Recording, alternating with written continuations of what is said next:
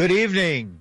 Russia backs off in Ukraine. An NYPD cop argues he shouldn't lose his job, but he doesn't want to talk about it, at least not with the CCRB. The mayor and videotaping the police 111 years since a labor disaster changed New York forever. With these and other stories, I'm Paul DiRienzo with the WBAI News for Friday, March 25th, 2022. Moscow signaled today it was scaling back territory claimed by Russian-backed separatists in the east, captured towns outside the capital, Kyiv. In the first big sign that Western sanctions on Moscow were impacting investment from China, sources said state-run Sinopec Group, Asia's biggest oil refiner, halted talks on a petrochemical investment and a venture to market Russian gas. In the months since Moscow launched its invasion of Ukraine, Russian troops have met stiff resistance and failed to capture any major city. They've instead been bombarding and encircling cities, laying waste to residential areas, and driving around a quarter of Ukraine's 44 million people from their homes. And now we're going to switch to local news of import. It was nearly 6 years ago, on July 4th, 2016, that Officer Wayne Isaacs shot and killed Delron Small in Brooklyn. Both Isaacs and the NYPD made false statements in the initial account of the shooting. Surveillance video surfaced days later showing that Isaacs shot Small, who was unarmed, within seconds and provided no aid when Small fell to the ground, leaving him to bleed out in the street. In a meeting with the Civilian Complaint Review Board today, Delron Small's family learned that the NYPD officer who shot and killed their unarmed brother in front of his 4-month-old baby, teenage stepdaughter, and girlfriend filed a formal request to NYPD Commissioner Keechant Sewell requesting that she remove the case from the CCRB and end the civilian investigatory process. The CCRB substantiated charges against Officer Wayne Isaacs in October 2020, and the NYPD served those charges on Isaacs in 2021, clearing the way for a formal disciplinary trial. Isabel Gonzalez is Executive Director of Communities United for Police Reform. Today, the siblings of Delron Small met with the Civilian Complaint Review Board, and they were told by CCRB that Wayne Isaacs, who shot and killed their brother little under 6 years ago, that his case that is set to be scheduled for trial through CCRB has been trying every maneuver he can to escape accountability. He tried Chapter 78, and that was dismissed. Last week, he filed opposition papers to the unsealing order, which really doesn't make sense because he went to a different court than the judge that granted that the unsealing can happen. And then the latest we heard that happened just a couple of days ago was that Wayne Isaacs and his lawyer sent a letter to NYPD, asking NYPD to send a letter to Commissioner Sewell, asking her to utilize her authority to remove the case from CCRB.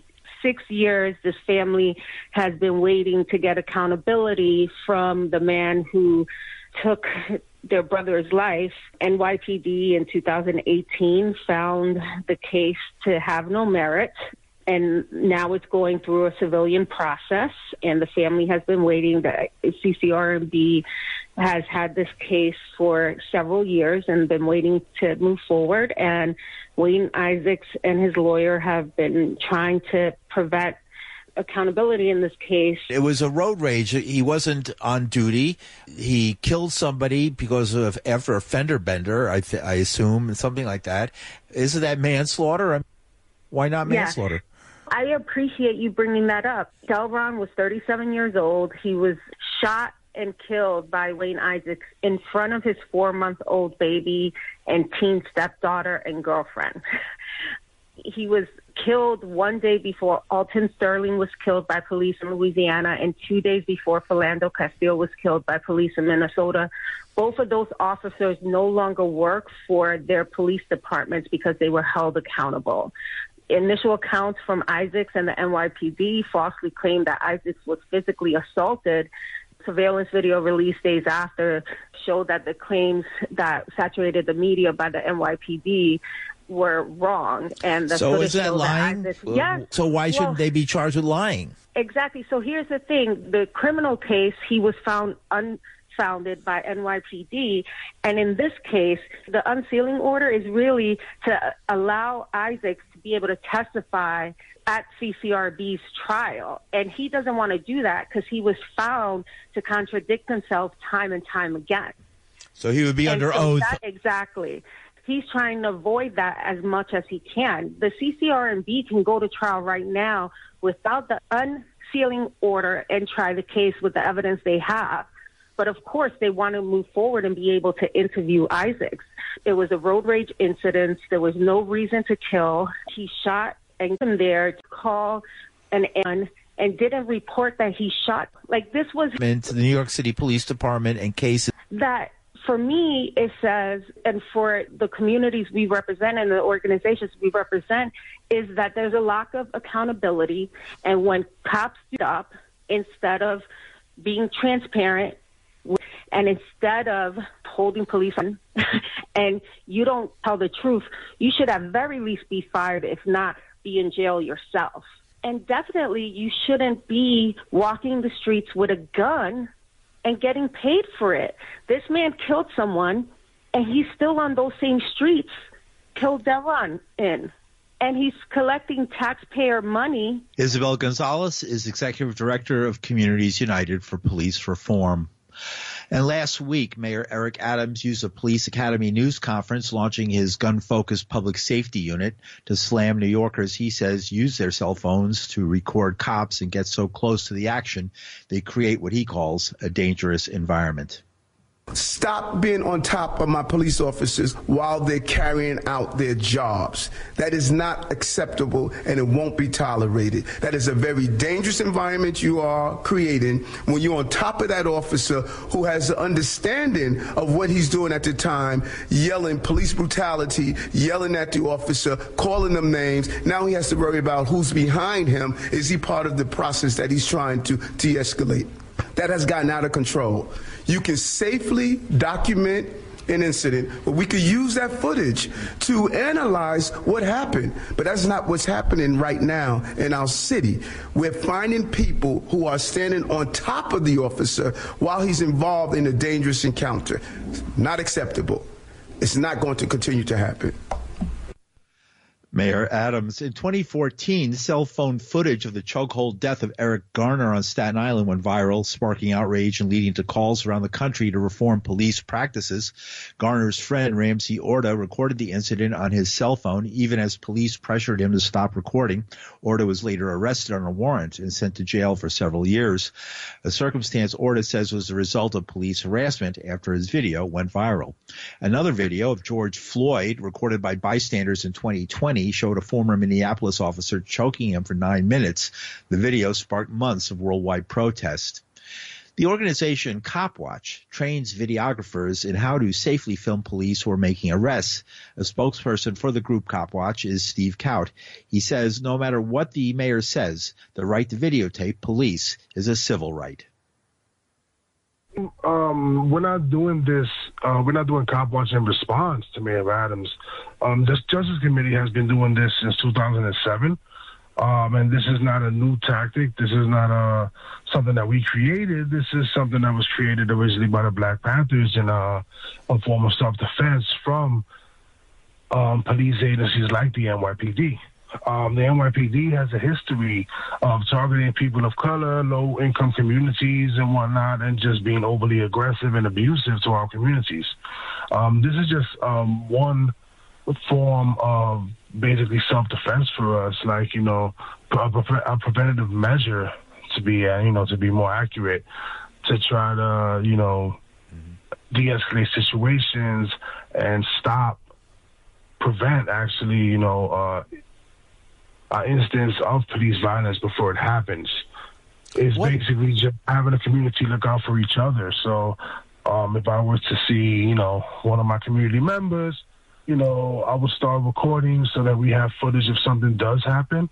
But more importantly, what we want to do is have that kind of community connection so that everybody's looking out for each other, so that things like that won't happen. Copwatch is a community response. How does Copwatch work?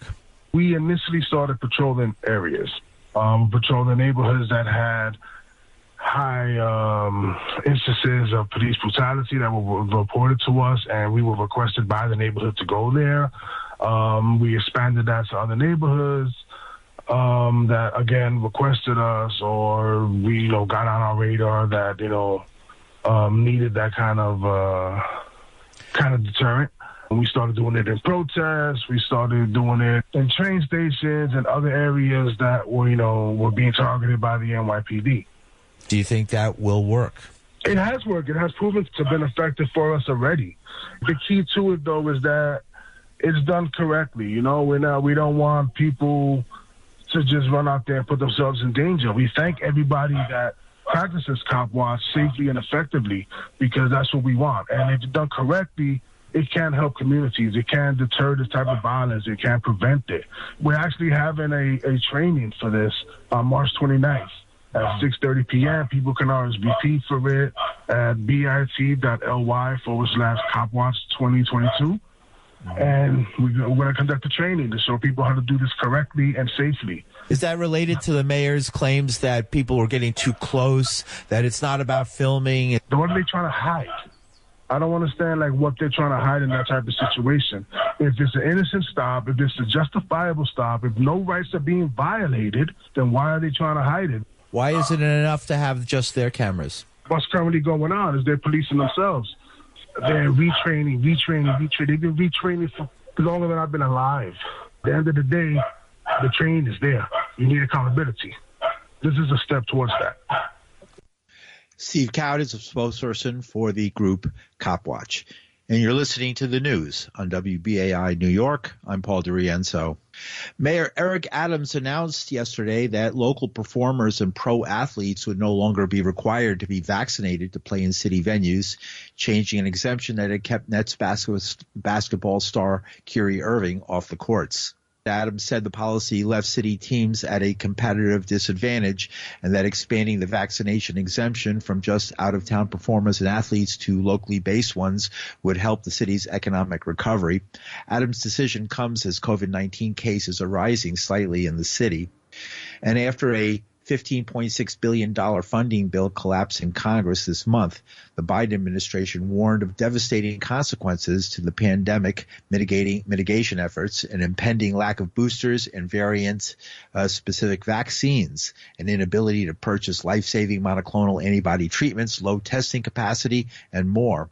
The Washington Post reports that without new funding, key parts of the United States COVID-19 response will need to be scaled back or halted. Of concern is the funding blockage that has led to a delay in the Biden administration's purchase of antiviral pills. That's a key aspect of the president's new Test to Treat initiative, in which Americans can get tested at a local pharmacy and receive immediate free antiviral pills in case that their test is positive. But some experts say moving to Test to Treat is a dangerous surrender to the virus.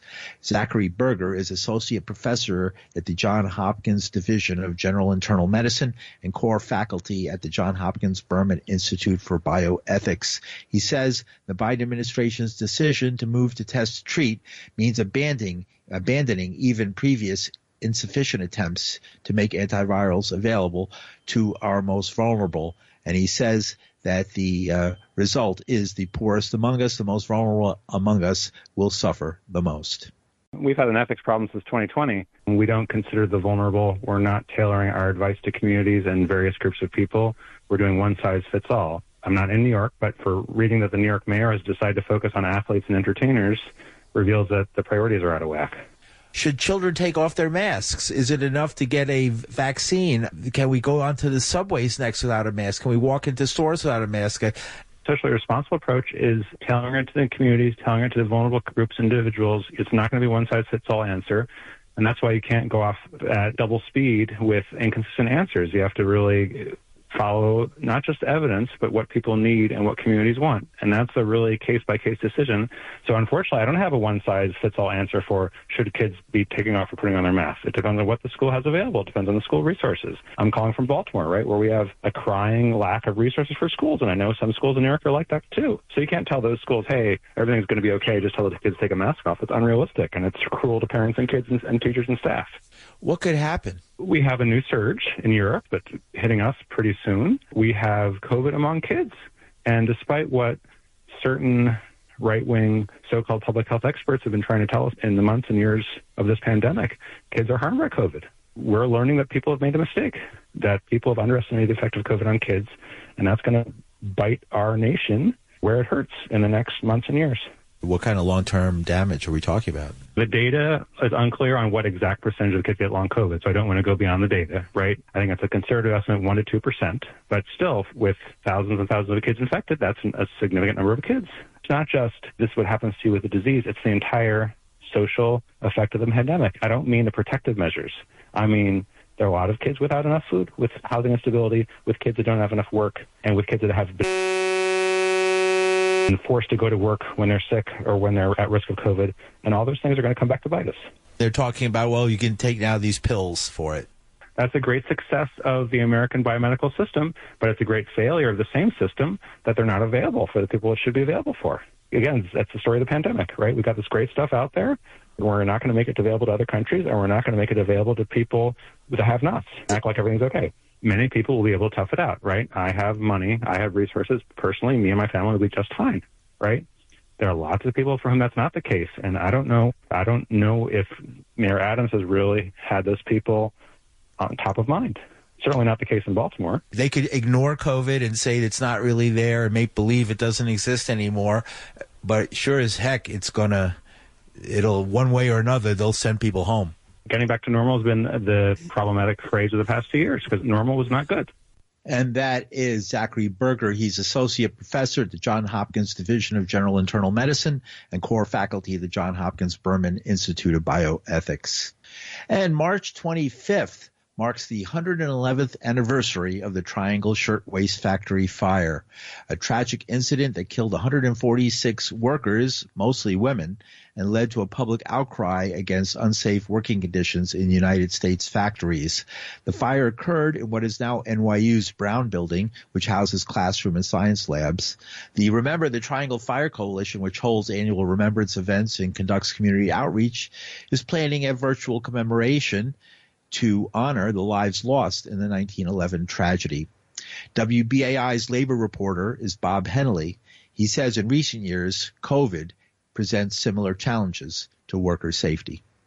November 1909 through 1910 to February, there was a huge, what they call uprising of 20,000. Some scholars say it was as much as 35,000, primarily young immigrant female garment workers who were basically very militant and insisting on improving the working conditions. They were largely successful in and around this area, and they did make major gains. There were outliers. The Triangle Shirtwaist owners were holdouts. They were one of the larger manufacturers. They were very resistant to the efforts by the union. Scholars are divided on the reason why the doors were locked, but what we do know is that access coming and going from the place was limited. The elevator was very small.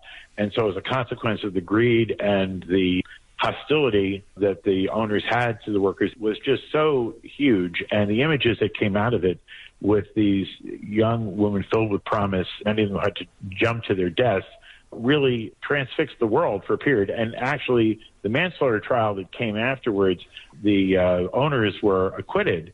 But through the inquest that followed, the political economy, the regulatory structure of the city of New York was put on trial, and it set into motion significant reforms that still resonate with us today. How did they discover the fire began? What did people try and do, and what happened? Panic and desperation, and people tried to get out, and the only way for them was to jump in many cases. They had limited exits and entrances, and that elevator apparently could fit a couple of people. It was a recipe for disaster, and it was in the upper floors. Fire apparatus couldn't reach up to those floors.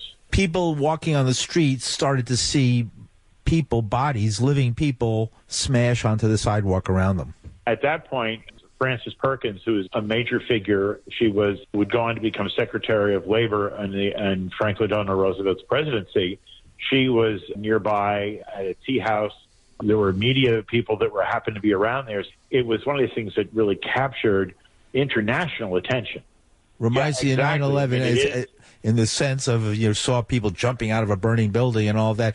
These were women, young women, teenagers. Did they understand the conditions people worked in and that how unsafe it was? And in Newark, just 4 months before the Triangle Fire, there was a very similar circumstance, and in that case, 26 young immigrant seamstresses died.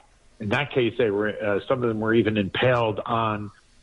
There was an iron fence outside the 5 or 6 story factory. And so at the time, imagine it happened in Newark. That made international news. It was a mass casualty fire, the worst. And then just a few months later, it happened. So it was the compounding effect of both of these, one after the other, that I think got national attention. It's very important that we look at these events through the eyes of people that were living in a society that was like the Gilded Age, where very much like this period of time now, money just dominated. It was like you had these robber barons, you had these figures who just controlled these vast trusts. And so working people had very little leverage. And this is why the union movement was such a direct response for people. I mean, they imagine today if we had 20,000 deliveristas, let me take the name. Imagine if we had like 20,000 undocumented essential workers in Lower Manhattan. I mean, imagine what kind of courage it must have taken for those women to do that. And their legacy is that they did see a significant improvement in wage and hour conditions, in workplace fire protections. But I have to add, and we can't end this conversation without talking about, we're reflecting on the Triangle Fire in the age of COVID. As we speak right now, Paul, we have no idea how many thousands of essential workers gave their lives and how many of their family members were sickened because this government failed to have a coherent response to a pandemic everyone knew was a distinct possibility. So that's the challenge now, is to take the spirit of militancy of the Triangle Fire and make it real in the 21st century for essential workers that live every day with the threat of another pandemic. Bob Hennelly is WBAI's labor reporter. And nearly a year after COVID vaccines became freely available in the United States, 1/4 of American adults remain unvaccinated, and a picture of the economic cost of vaccine hesitancy is emerging. It points to financial risk for individuals, companies, and publicly funded programs. For individuals foregoing vaccination, the risks can include layoffs and ineligibility to collect unemployment, higher insurance premiums, growing out-of-pocket medical costs, or loss of academic scholarships. Some employers are looking to pass along a risk premium to unvaccinated workers, not unlike how smokers can be required to pay higher health premiums. One airline said it'll charge unvaccinated workers $200 extra a month in insurance. University students also can face financial consequences for opting out. At least 500 U.S. colleges have vaccine mandates, some barring enrollment or in-person schooling for those who don't comply or requiring them to undergo frequent COVID testing. And in national news, Democratic Senator Joe Manchin today said he would vote to confirm U.S. Supreme Court nominee Ketanji Brown Jackson with the support from the influential moderate that signals that she will have the votes to overcome widespread Republican opposition. Manchin's announcement is further evidence Democrats are united on supporting President Biden's nominee to be the first black woman on the Supreme Court. With a simple majority needed for confirmation and the Senate divided 50-50 between the parties, Jackson would get the job even if no Republicans voted for her. Jackson faced 2 days of hostile questioning from Republicans during her confirmation hearing earlier this week, with several accusing her of being lenient in her previous role as a federal trial court judge in sentencing child pornography offenders. Sentencing experts say her approach was similar to most federal judges. And in more military news, President Vladimir Putin has accused the West of trying to cancel Russian culture, including the works of great composers such as Tchaikovsky, Shostakovich, and Rachmaninoff. At a televised meeting with leading cultural figures today, Putin compared the cancellation of a number of Russian cultural events in recent weeks with the actions of Nazi Germany in the 1930s. Putin says, I'm talking about the progressive discrimination against everything connected with Russia, about this trend that is unfolding in a number of Western states with the full connivance and sometimes with the encouragement of Western elites. Putin singled out British author J.K. Rowling, who was criticized following controversial tweets about transgender people.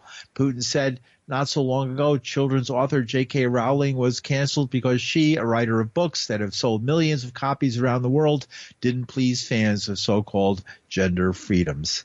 Spain's Teatro Real, one of Europe's major opera houses, canceled performances earlier this year by Russia's Bolshoi Ballet. Auction house Christie's, Sotheby's, and Bonhams have canceled sales of Russian art in London. And North Korea said it launched a big new ICBM today, and the United States responded saying China and Russia should tell North Korea to avoid more provocations after resumed intercontinental ballistic missile testing this week. North Korea's last ICBM launched in 2017. It prompted UN Security Council sanctions, but the United States says it and its allies are at odds with Russia and China over the Ukraine war, making such a response more difficult. The missile is said to be capable of reaching the continental United States. And finally, in climate news, an East Antarctica ice shelf disintegrated this month following a period of extreme heat in the region. Satellite images show the 1,200 square kilometer Conger ice shelf collapsed completely on or around March 15th. NASA Earth and planetary scientist Catherine Colello Walker asked on Twitter, is it possible it hit its tipping point following the Antarctic atmospheric river and heat wave 2? Ice shelves, permanent floating sheets of ice attached to land, take thousands of years to form and act like levees, holding back snow and ice that would otherwise flow into the ocean, causing seas to rise. The March heat wave, with temperatures reaching 70 degrees Fahrenheit above normal in parts of East Antarctica, was tied to the atmospheric river phenomenon, creating a fire hose of moisture. Temperatures in the region normally sit around minus 60 degrees Fahrenheit.